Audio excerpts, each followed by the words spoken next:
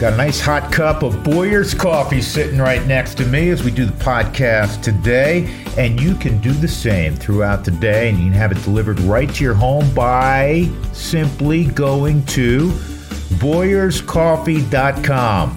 Order right online. It'll be at your doorstep within 48 hours. That's what I always do, and they have a plethora of great flavors, and the coffee is always consistently great.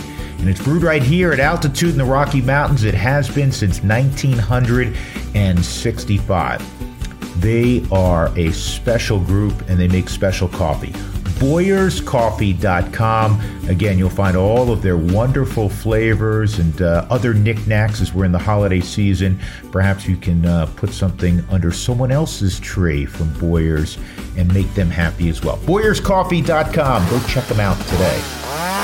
Hey, love telling you about SteelUSA.com. STIHL. SteelUSA.com, SteelDealers.com. Their products are made in America, and they're wonderful.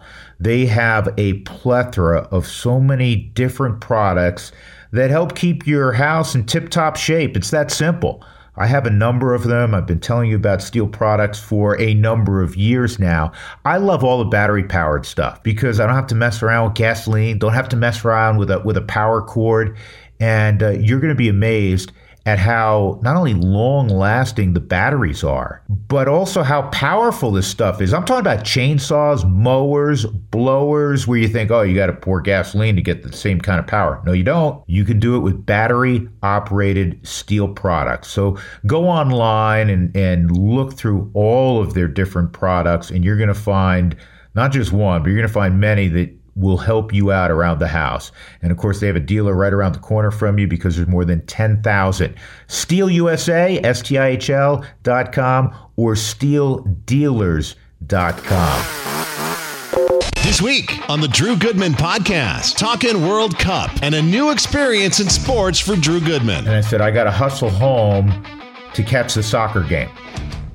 I have never uttered that phrase in my entire life. Also, part 2 of Drew's conversation with Alfred Williams, as Big Al talks about life immediately after football. And I got to tell you, I had a panic attack that started then, and it stayed with me for some 15 years. And I was just like, fuck it.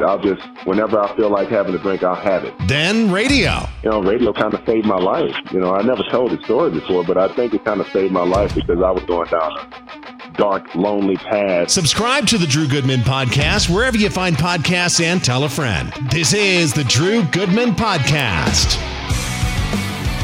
Hey everybody, welcome into show number 178. Hope you all had a great turkey day. I had a good turkey day. I didn't overdo it, man. Didn't get stuffed to the gills. I've been a little more judicious about how much I eat, but it was good. Didn't mess up the turkey too badly. Didn't mess up the accoutrements too badly. Told you my go-to thing is sweet potato and cranberry, a little butter on top. But it was good. Good to be hanging out with my boys and played a little football earlier in the day, threw the rock around. It's a good day. Hope you all had a great one as well. Des making a big run. It's meant for him. Des is snuck in behind. Des into the middle. Pull attack! Scores! All right, as we speak, congrats to the U.S. men's national team as they get out of pool play and move on to the elimination round, the knockout round. They're now one of 16 teams in the World Cup still surviving. And they needed to beat Iran to move on. Now, I have some thoughts on this. I was riveted. I was saying things that I've never said before. I remember talking to somebody, and I said, I got to hustle home to catch the soccer game. I have never uttered those words, that phrase, in my entire life. I have uttered many times, I got to hustle home to catch the football game. I got to hustle home to catch the Avalanche play. I got to hustle home to catch the ball game. I have never in my life said I got to hustle home to catch the soccer game. But I said exactly that. And I said it probably a couple times earlier when the U.S. was playing, against England, certainly, and in round 1 against Wales. I've watched every moment, every minute of the 3 matches so far. I've watched more soccer in the last week and a half than I have in my entire life, probably. I think in previous World Cups I caught some action. Anyhow, so congratulations first and foremost to the United States. Moving on. They did what was necessary. They beat Iran. Some impressions about the game and the lead up to the game. This is one of the areas, and I don't want to fixate on the problems I have with soccer. I didn't grow up playing soccer. I didn't grow up as a fan of soccer. I understand that the same things probably could be said from afar about baseball. Man, it moves slowly and nothing happens. And then, okay, somebody, hit a ball over the fence and everybody stands up and cheers. And then, another half hour goes by and nothing great happens to the maybe uneducated viewer or the new viewer to the sport. And that's what, more or less, that's what I am. And I admit that. I got my hand up. I get that. And I have great respect for all world-class athletes. And clearly, the way these guys handle the ball and the way they move it and they run, they're phenomenal. I talked last week about, there's just not enough, not just goals, but scoring, legitimate scoring opportunities. But what I'm going to pontificate on at the outset today for a moment, because I'm really excited about the U.S. moving on and getting ready to take on the Netherlands, is the fact that Iran going in was playing for a tie. A tie, as you know, meant that they were going to join England and come out of the, pool play, as I call it, right? Where in sport do you have a situation where, hey, we're just trying to tie? I mean, isn't the essence of sport trying to win? We go out there and we try to win the game. You've heard that phrase before, right? Herm Edwards. So Iran wasn't trying to win. They were just trying to tie. Tie was like a win. I got a problem with that. Anyhow, moving on, the United States dominated the first half. Iran was more defensive in nature. Wonderful goal, unbelievable goal. And then it looked like, I really thought, again, being a novice, but I thought, Iran's now got to take some more chances. I thought the United States would be able to get a second goal, which would be like having a 42-0 lead in football, right? American football, I should say. And it looked like they got one, but there was an offside call. So it was 1-0, and then you had to hold your breath down the stretch because Iran had a couple of really good chances. In fact, how about the ball trickling toward the net in like the 98th, 99th minute, and Zimmerman cleared it.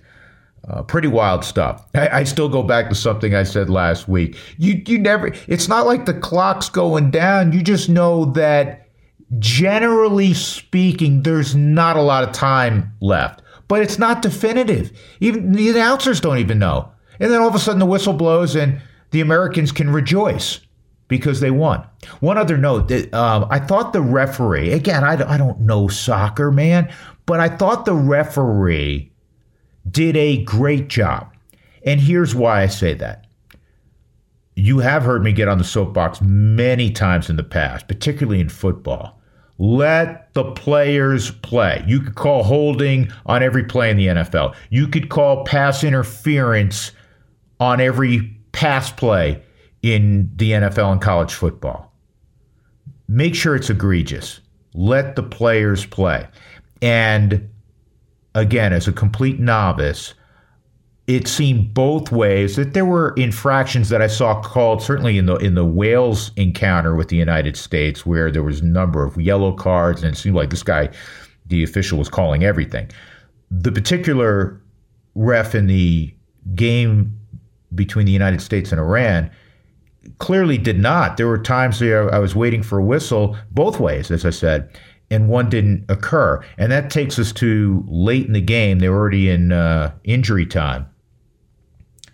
And there was that great opportunity for Iran, and there was some question, would a foul be called because the defensive guy, if you will, for the United States had his hand slightly on the shoulder of the attacking player for Iran.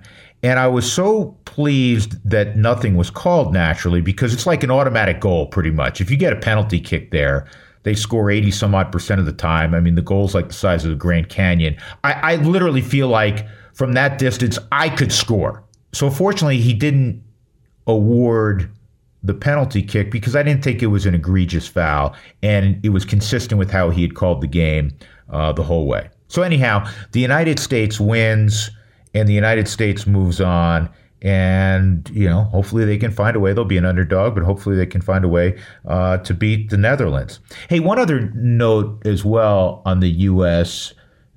I was watching the pregame show, and this Tyler Adams, young man who grew up about an hour north of where I'm from in New York. I grew up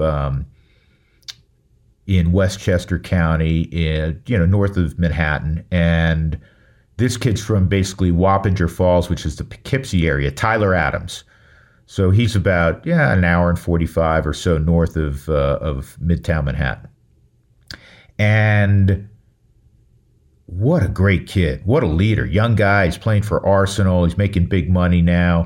But it's a great story. And I love the clip. I think you've probably seen this because it was all over social media when he was asked leading into the game against Iran by a member of the state-owned media for Iran.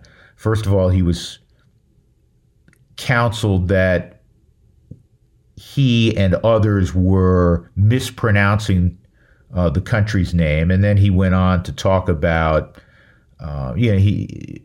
about African Americans' plight in the United States. And I thought Tyler Adams, if he was 60, he handled that question beautifully and eloquently. But you're talking about a kid in his early 20s. And the first thing he said, if you missed it, he said, I stand corrected. I'm paraphrasing now. And thank you for educating me on the correct pronunciation of your country. And then he had, a well thought out response to the question from the reporter. Anyhow, I was really impressed with Tyler Adams. Been impressed with many of the guys that we've been able to hear about from the United States men's national team. And good luck against the Netherlands, man. I will again be uttering those words. Hey, I got to hustle home to catch the soccer game. Moving on to the University of Colorado and their pursuit, as we speak, of Deion Sanders. What do I think of this? And touched on a little bit last week, and you're going to hear what Alfred Williams thinks about it in a short while.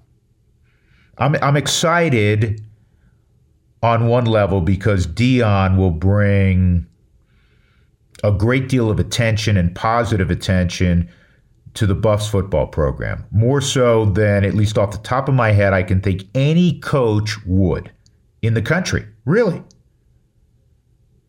I mean, he is that figure. I mean, if they hired the offensive coordinator from some Power 5 school, or the defensive coordinator, or some, regurgitated, coach, or I should say recycled coach, not regurgitated, recycled coach, it's not going to have the buzz. And they need buzz, man. They are so far down, I need not tell you. Now, having said that would be super exciting, the other side of that coin would be, why on earth would Deion Sanders take the CU job? He's at Jackson State. Personally, I assume Deion is pretty wealthy based on his playing career. He can sit back and wait, even if this cycle doesn't produce a job that is appealing enough, sexy enough for him to take. I think the Cincinnati job, again, as we talk, with Luke Fickell going to Wisconsin, that's a more appealing job, especially now with the imminent departure of USC and UCLA from the Pac-12. And again, how down the program is at the University of Colorado. And it's not just this season, as you know. I mean, all Buffs fans know. It's been ongoing for 2 decades. So I don't know if Deion, he's in the driver's seat. In Colorado, just hoping, once he gets through next Saturday, that he says, you know what, I'm willing to take a chance, and you've made it appealing enough that I'm going to jump in. He may just sit back, and even if it's not Cincinnati, he may wait another year because, jobs open. Major college jobs are going to open. Now, typically jobs open only when things are not going well. But things haven't gone well in so long for Colorado, and there were impediments to them truly getting better. And one of them has been it's not just their academic standards, but it seems like the hierarchy has made it difficult for transfers to go to the University of Colorado.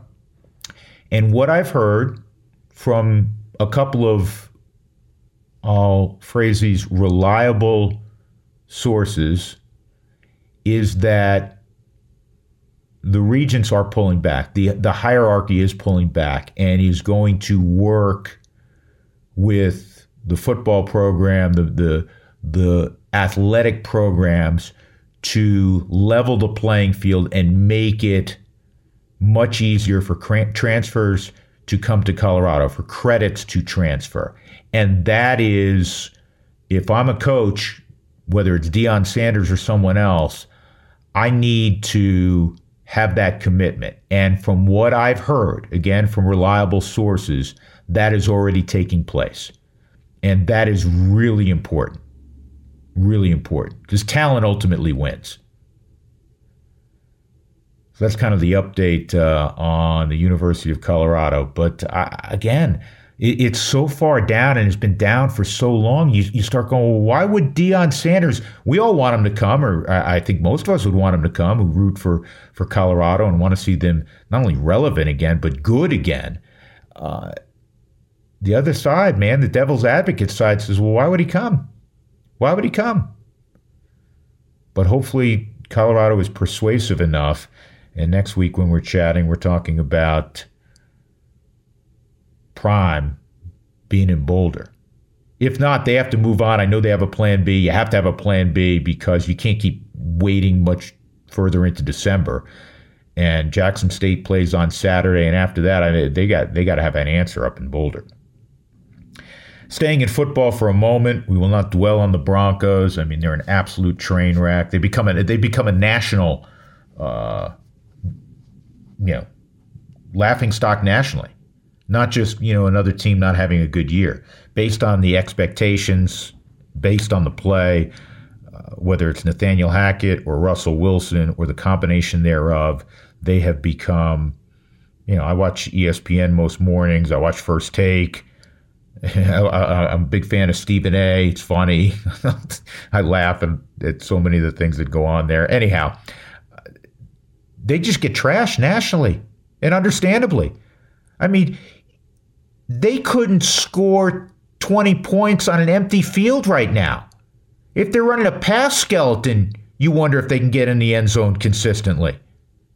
It's that bad. And I'm not going to sit here and talk about blame here, blame there. You had it ad nauseum, I'm sure. The one point I wanted to make, with Mike Purcell coming off the field and getting in the face momentarily of Russell Wilson, who is still, even though he has had a poor year, he's a future Hall of Famer in all likelihood. A couple Super Bowls, one championship, should have won another one. 10 really good years in Seattle. And hopefully he's able to turn it around in future seasons here in Colorado. Everybody's got their fingers crossed on that one. Mike Purcell's frustrated. He's a competitor. We see arguments on football sidelines all the time. You have highly competitive people in a violent atmosphere. That's what football is. I mean, it's controlled violence. And so the intensity is extremely high. So you've seen players lose their shit and argue with one another, sometimes even with coaches. But you know what I haven't seen? And so I don't want to make too big a deal about it, that's why I'm saying this. But what I haven't seen, unless I'm not remembering accurately, Do you remember a player ever getting in Tom Brady's face on the sideline? I've seen Tom Brady get in his lineman's face. Have you ever seen anybody get in Aaron Rodgers' face? I've never seen that. And the fact that, and maybe this is just isolated, and I'm not in that locker room. I don't know. I don't play for the Broncos. But I thought it made me pause for a second, because usually I just it's a highly competitive atmosphere, and I just discard stuff that happens. I don't make a bigger deal about it, as we all do now, especially on social media. But it did make me think that, man, you don't see that happen with iconic quarterbacks. Did anybody get in Peyton Manning's face out here? And I'm sure Peyton Manning could grate on teammates who's demanding as he was. Just didn't see it. And that's why that one moment there with Russell Wilson was, isolated, yes, but it did make me pause for a moment as I reflect on it. I also was, I don't want to say surprised, but I wouldn't have been surprised, nor would have you, if Monday you woke up and across your phone you saw the headline that Nathaniel Hackett was dismissed as head coach of the Broncos, because it's been that bad. And again, on one hand, you say, well, what difference does that make if you have an interim coach for the final half dozen games? Not a big difference, other than it just lets people in the industry know, hey, there's going to be a job opening. But perhaps this new ownership group isn't completely thrilled or enamored with the decisions by the GM, George Paton. And maybe they say, well, I don't want to leave it to George Paton to hire the next coach, because this hasn't worked out well with Nathaniel Hackett. And so we're just going to wait till the end of the year, and we're going to truly clean house. It will be fascinating to watch. Not so much the last 6 weeks, because that's going to be more of what we've watched, but what will happen in the immediate aftermath of the final week of this lost season for the Denver Broncos. All right, on to Alfred Williams Part 2. Everybody loves Big Al. Gregarious, fun-loving, terrific on the radio, astute, great guy to be around. This week, you're going to see a part of Alfred that you probably have never seen before. He talks about, very candidly, how radio, and I'm using his words, saved his life. And in addition, he's going to talk about his beloved alma mater and more on what they can do moving forward, and touch on the train wreck that is the Denver Broncos. Part 2 of my conversation with Big Al right now. All right, we're talking about your alma mater. I know how important CU is to you. Why is it that they can't get it right from a head coaching standpoint, or does this have zero to do with the head coach and everything to do with what does the institution want their football program to be? I think you have to start with I think the president's role and Phil DeStefano's role as the president of the CU campus. Is it proper chancellor? Chancellor of the Chancellor of the CU Boulder campus, and then you go from there. It's what he wants. I think that when Gordon Gee was at the University of Colorado, it was really about athletic success and academic success combined. But he was able to find ways to, level the playing field, whether it's by making sure we had the best equipment, or maybe that there was some players, like Sal Inessi was a Prop 48 guy, Oakland Salavia, Prop 48 guy, and J.J. Flanagan, Prop 48 guy. So when you start talking about would that be allowed in today's culture at the University of Colorado, I don't know. And I think that's where, you may have to come back to the pack, and I know it's a prestigious university. And certainly I do believe that, now that the testing isn't as stringent as it was for entry into the university as it was some time ago, that maybe you can allow for more now that ACTs and SATs aren't as heavily considered in the application process. But the transfer portal has, I've heard some some belly moaning about not being able to get in the kind of guys that they want to get in, and that's a barrier that can only come from up top. That's got to come from the president's office, and the Board of Regents has to be okay with it. And the University of Colorado just they have to come back to the pack. We're not receiving the academic All-Americans and football All-Americans at this stage. And I think you maybe have to go back to just, hoping for an All-American and then getting back to the academic All-Americans. Yeah, I mean, you make a good point, and I think you're aware of this, Al. Outside of Stanford and Cal, the University of Colorado has had the fewest players the last 2 years through the transfer portal become buffs. And a lot of people are saying it's because, the academic requirements and transferring credits is more difficult. And I understand. I'm all about, Colorado's a great, tremendous school. But I used to say, listen, it ain't Stanford and it's not Northwestern. And if you look at the heavyweights in college football now, it starts at Alabama and, Clemson, and you even go to like a Penn State, which is, clearly way above where Colorado is. And these are all good schools, and their admission applications have gone up exponentially, and a lot of it's tied to the success of the football program. And it just seems like there's a disconnect between administration and desire to play truly with the big boys. Yeah, the NCAA puts their standards out there. If a guy qualifies through the NCAA standards, why do you make him go beyond that? That's the question. What's the correlation there? I don't get it. If you qualify to go to school at Nebraska or Oklahoma or Iowa State or Miami, why don't you qualify at the University of Colorado? There's a universal set of standards. Why can't you use them? Yeah, fair. Now, from a head coaching standpoint, there's a rumor out there, and I'm sure you're following this a little bit. There's always rumors, especially now in this day and age of social media. Deion Sanders, huge name, success at an HBCU in Jackson State, charismatic guy. His charisma's off the charts. That, to me, on paper, would get me really excited. What do you think about that? And I have no idea because they're close to the vest right now with their whole coaching search. But Deion Sanders, University of Colorado, what say you?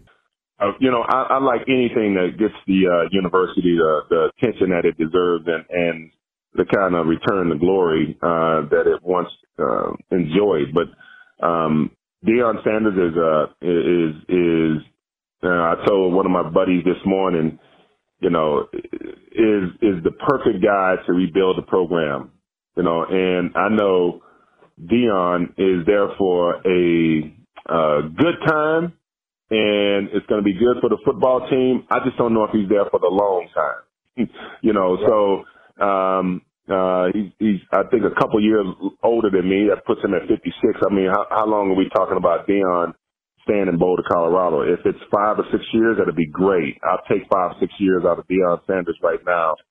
But this feels like a move that if it does happen, I'm going to be behind the program no matter wherever they choose as the next head coach, no matter what. But I think that he gives us the shot in the arm. The question is, what happens when Coach Prime retires? And do you have to start over as a Mel Tucker kind of deal where you're searching for the next guy? It's just a tough look in the mirror about who you want to be as a university. And if you think this gets you jump started and back on the map, then go for it. If you think there's a more prudent way to go about it, and there may be other candidates that you are considering to build the program around, then you have to go for that as well. But this is what I do know. I think that this is Rick George as an athletic director, his last hire as a head coach. So I don't know How would you go about it? You know what? Here's the thing, and there's so many other factors because there's NIL now, which God knows what you would have made if you were in college. I'm sure your brain, by the way, has gone there a couple of times. Right. On the NFL side. Right. Yeah, right. Exactly. So, no, but Al, if I'm sitting there in Rick George's seat, and I'm thinking about what do 17, 18-year-old kids think about. With all due respect to Carl Durrell, with all due respect to, Callahan, with all due respect to some of the guys that, have held that position in Boulder. I'm sure all fine coaches and all fine men, right? Deion, every 17, 18-year-old kid still knows who prime time is. So from a recruiting standpoint, that's a huge leg up, in my opinion. And the sport will always be about, we can talk about coaching, and you know a ton about it, more than anybody just about out there. But Al, if you don't have the Jimmies and Joes, as the line goes, it doesn't matter how you X and O. And so you got to have kids. And primetime, I would think on paper, is going to give you a better chance at getting elite kids than most other coaches. Absolutely. Once again, he jumpstarts your program and he delivers the goods in that department. I think that the University of Colorado is a special place. You just need to be there for a little while to know that it's different than most other places in the country. And I've been all over this beautiful country of ours, and it's a unique setting, and it's a place where you can become whoever you would like to be. You can be a clay man in Boulder, Colorado, and you'll get what you want, but you need to find good football players to win big football games. And you got to be able to assure them, first of all, when I find them, I can get them in. That's number one. If I find a good football player and he meets all the college eligibility, you got to give me the green light to get him in. Not go beyond, if the GPA has to be for college football admissions to Division I school, let's call it 2.5, and you have to have on the ACT, let's say that you have to have 16 or 17, whatever that is, you got to allow that student to get in. And if you're not going to allow that student to get in, then no matter how good the athlete is, if he doesn't meet the grade requirements, he's not going to be able to participate at the University of Colorado. That doesn't mean that you're talking about an inferior student. It just may have been taught to him differently than it has been for some others. So, just taking it from a guy who, I don't know if I could have got in on their standards from somewhere around 5 or 6 years ago, because they were stringent, and I don't know. I would have been at maybe I would have been at USC or Oklahoma or somewhere else, but I just wanted a beautiful place to go to school. And once you see that, you cannot pimp somebody with your eyes and then turn them away when they get worked up to come to the University of Colorado because of the academic standards are higher than every place else. Yeah, no, you have to, at the end of the day, determine as a university truly what you want that program to be. And, if you want it to be elite, back to where it was when you were there and in the 90s, truly play at that level. Or if you just want it to be a gathering on Saturday, and if a good year is winning 6-7 games and going to I like to say a who gives a damn bowl game, okay, then that's fine. But if you want to get back to where you're truly competing with the USCs and the heavyweights in college football, and I think both can be done. We see it done at other prestigious academic universities like Michigan, Ohio State, USC. We can go on and on. These are all good schools. So I think it can be done, Al. And I'd like to see something's got to jumpstart, because I will say this, and I'll include Colorado State in this right now. I am shocked with how poor those programs are right now. It's shocking. Unbelievable. I can't even imagine the University of Colorado like this. The last game I played in was a national championship game where we won. So that's how I left the program. So to see it where it is now is it's disappointing for all the kids that have had a chance to play there that didn't have the kind of success that I had. You know, you would think that we would have sparked something that would have lasted a long time. It didn't, man. You know, Bill McCartney retired and that was it. That was it, man. You know, the 94 team was a really good team, and then you just have to piece it together. You know, Coach Barnett had a couple good years in there, but other than that, man, it's been pretty bad. It's been pretty bad, and I wish that all the student athletes who played football would have had the same kind of success that I had. How many times you and your partner Dave Logan look at each other on Monday and go, "What on earth is going on up there?" We stopped talking about it because what happens is we both get upset, and it kind of leaks onto the radio, and then it's no good. We can talk about it, but we're not gonna beat them up on air. So we choose to take the high road. Take the high road, man. We'll take the high road all the time, but we just say, "Did you see the game?" Yep. Did you see it? Yep. Okay. and that's pretty much it, because Dave Logan loves the University of Colorado.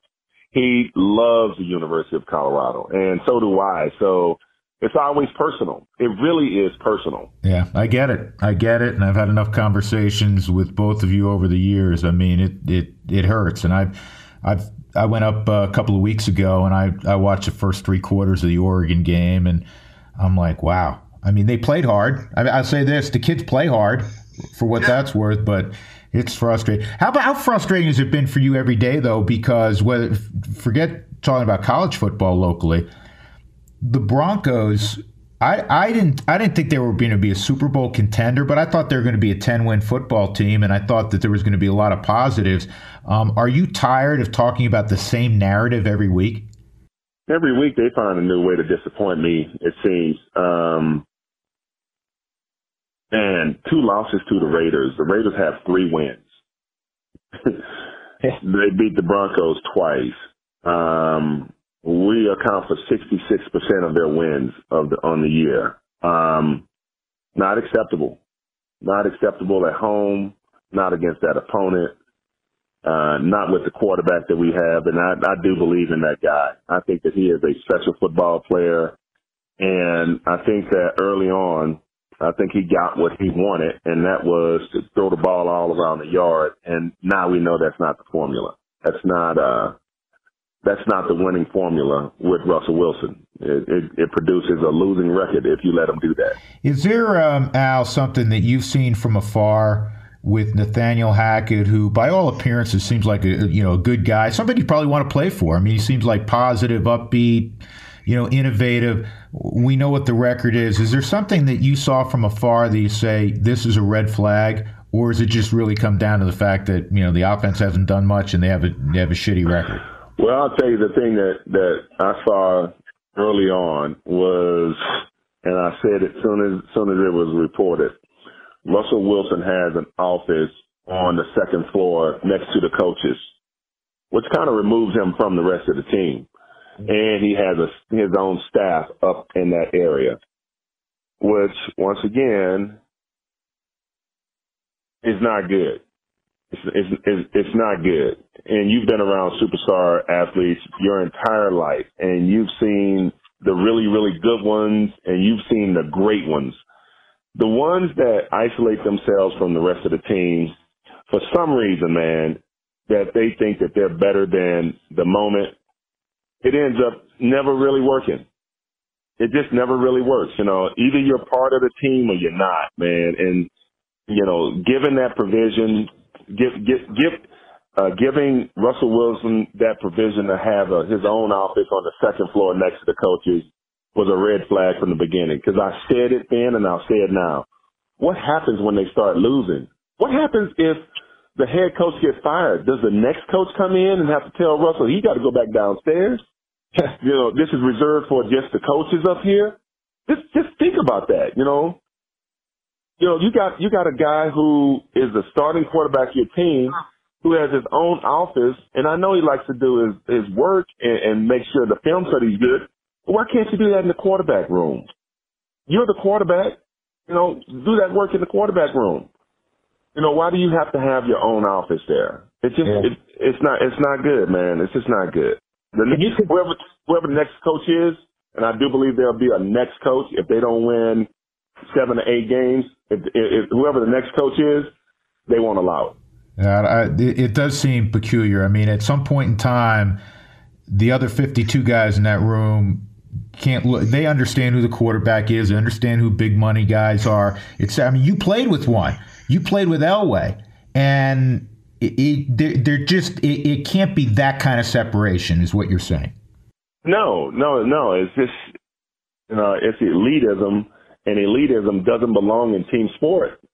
It just does not. If you're a tennis guy, if you were a golfer, maybe if you ran track, a track athlete or so, an individual sport guy. But in a team environment, man, the team comes first. And I know he is, from all accounts, a solid teammate from what I can understand. But when you go upstairs and you have your meeting, and you know what I'm saying, and you are, there for that duration of time, Drew, it's just ugly. You just can't. I would never allow that to happen. I mean, listen, man, you got a beautiful home here in Denver. If you want all of those people, your staff and everything to be part of your moment, you get up earlier, you work with them, and then when you get home, you work with them. But to do it in a facility where nobody else has that feature is not right. Yeah, by all accounts, he's a great guy. I appreciate how positive he is. He's had a hell of a career. But I'll say this, Al, and I'm sure you felt the same way. I was like, please don't come to the podium and say, let's ride Broncos country when they were like, 2-5 or whatever the record was.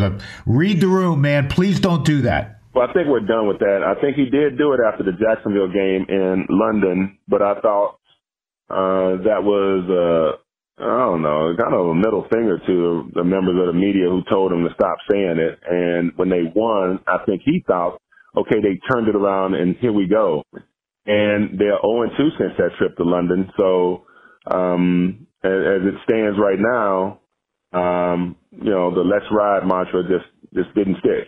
Yeah. Hey, listen, before I let you get on out of here, and I appreciate the time greatly, did you always have an eye toward getting into broadcasting, the media, talk shows? Where did that come from? When did it begin? I was doing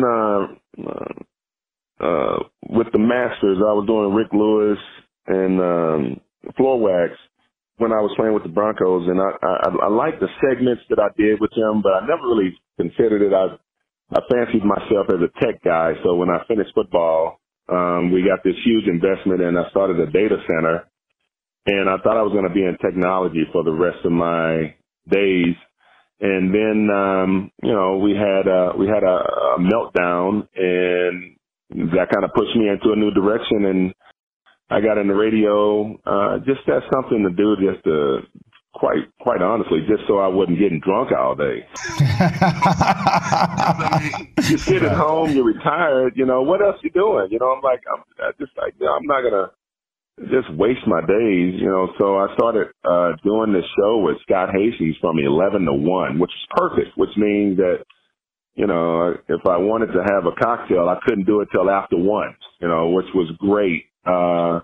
Because when you don't have any motivation, and this is some shit that nobody ever talks about. Like, when you are young and you have money and you don't have a job, that's probably when problems are going to come. That's probably when problems are going to start, because what else are you doing with your life? Like, once you retired at 31 or 32, what else are you doing, Drew? I mean, what do you at 31? Think about it, man. When I was 23, I was the youngest homeowner in my neighborhood. When I was 31, I was the youngest retired guy that I knew. So what am I doing? I'm waiting for my friends to get off at 5 o'clock. You know, like it's a crazy existence that you don't get training on. You don't get any training on this stuff. You know, you just don't get any training on how to quit it, you know? And so, I went through a deep, dark, area of depression where I just didn't know what the hell was going on. And I was just like, fuck it. Whenever I feel like having a drink, I'll have it right now. And then radio kind of saved my life. You know, I never told this story before, but I think it kind of saved my life because I was going down a dark, lonely path, and I would look forward to my time at 11 o'clock to refocus and bring some energy and some thought to some sport conversations that probably hadn't been had. So that was my whole outlook on getting into sports, is just, give me something to do to break up my day. And then, it became this love affair now. Now I think about it all day. And when you are in this business, like, you do this all day, every day. It's not, you don't wake up and look at the news, the sporting news of the day. You think about it before you go to sleep. And when you wake up, you just want to confirm that, the game that you may have fell asleep on last night finished the way that it did. You want to make sure that, there's no news sports stories from roughly around 1 a.m. until 10 a.m. the next day. So that's just a lot of research time that I get to use. And I'm pretty happy, that I have that, man, because I'm telling you, I could do it now because more of my friends are retiring. I could stop and I could probably figure out who I am. But at 31, man, I was a hot mess, man. I cannot believe I've been doing this now for 23 years. Yeah, and you've been doing it well. And Alfred, I appreciate how candid you are about this subject, because I have often said folks like you or people who make a lot of money, let's say in industry, but particularly with athletes, you have this unbelievable career. Even let's talk about Tom Brady. Tom Brady has, he's probably a billionaire by now, right? And Tom Brady's playing at 45, which nobody's ever seen short of like a George Blanda. Do you know what? When he shuts it down, let's say he shuts it down after this year, you can appreciate this better than anyone. He's a very wealthy 45-year-old. Guess what? You can only play so much golf. You can only play so much poker with the boys, right?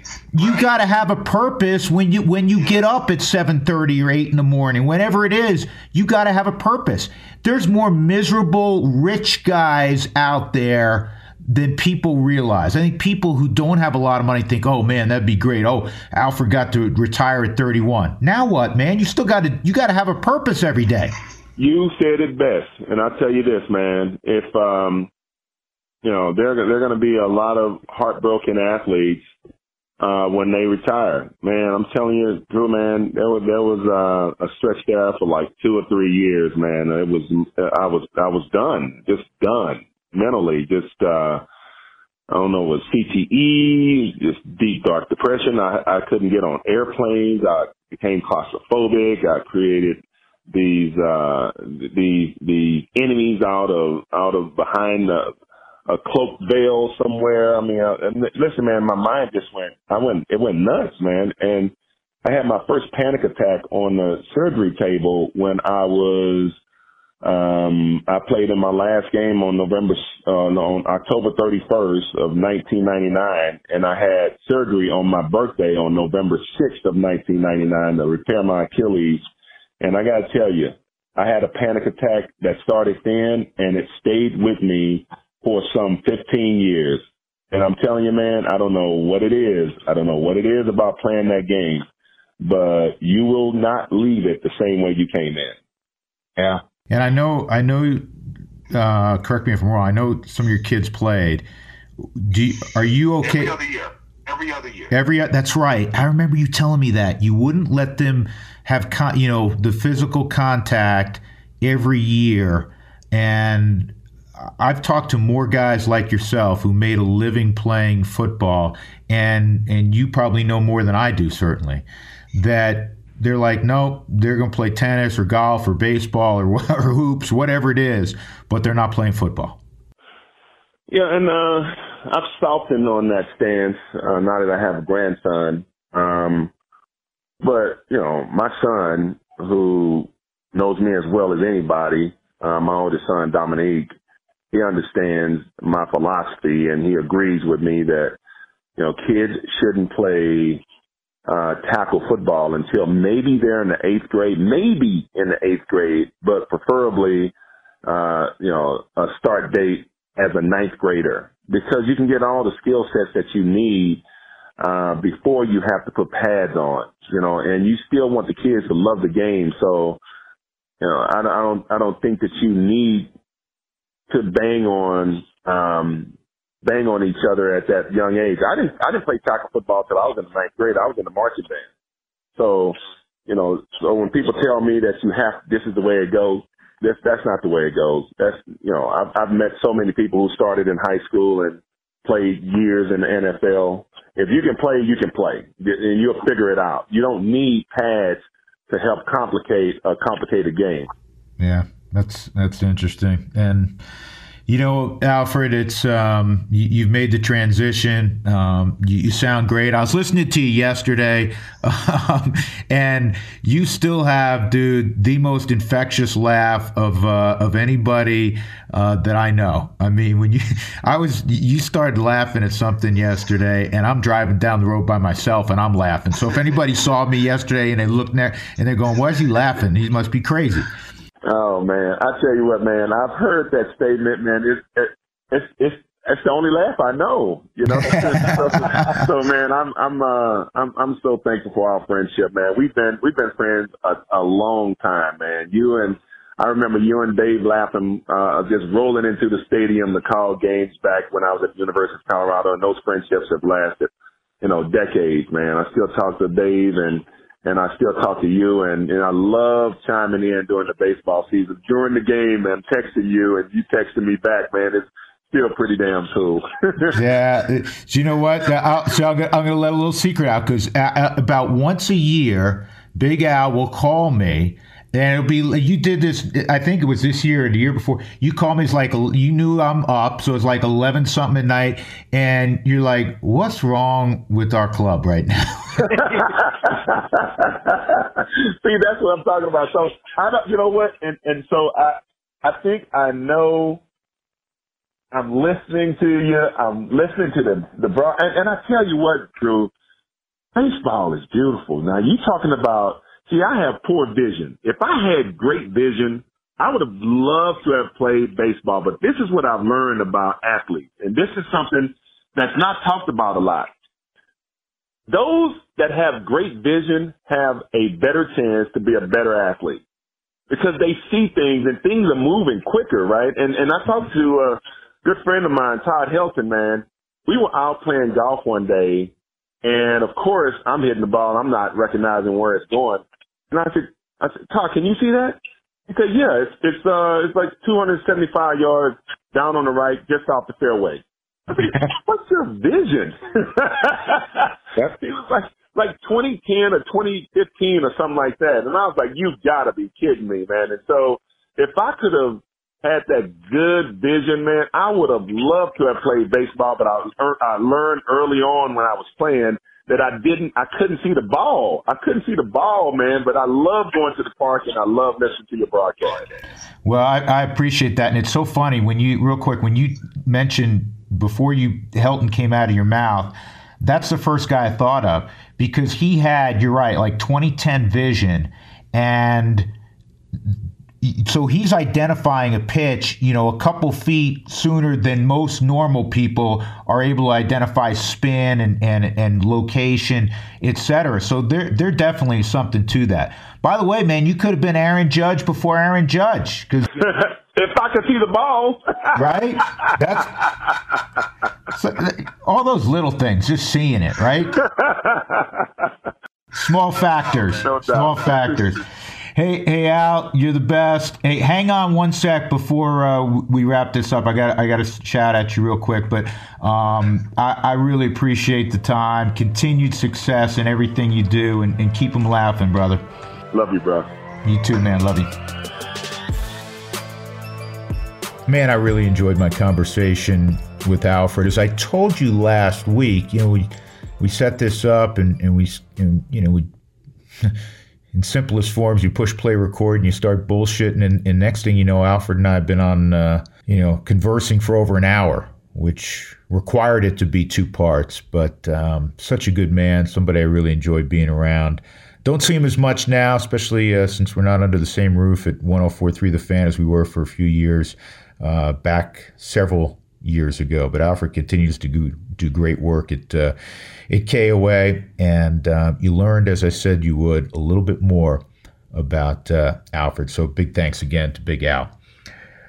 That'll do it for this edition of the Drew Goodman Podcast. Tell your friends, tell your enemies. We appreciate you. Can't believe it's December already. We'll keep you updated on what's transpiring up in Boulder and other topics as well. Go Team USA. Hopefully next week we're talking about them having beaten the Netherlands and moving to the quarterfinal round. Wouldn't that be something? All right, man. Enjoy. Take care. Get that Christmas shopping, Hanukkah shopping done. We'll talk soon.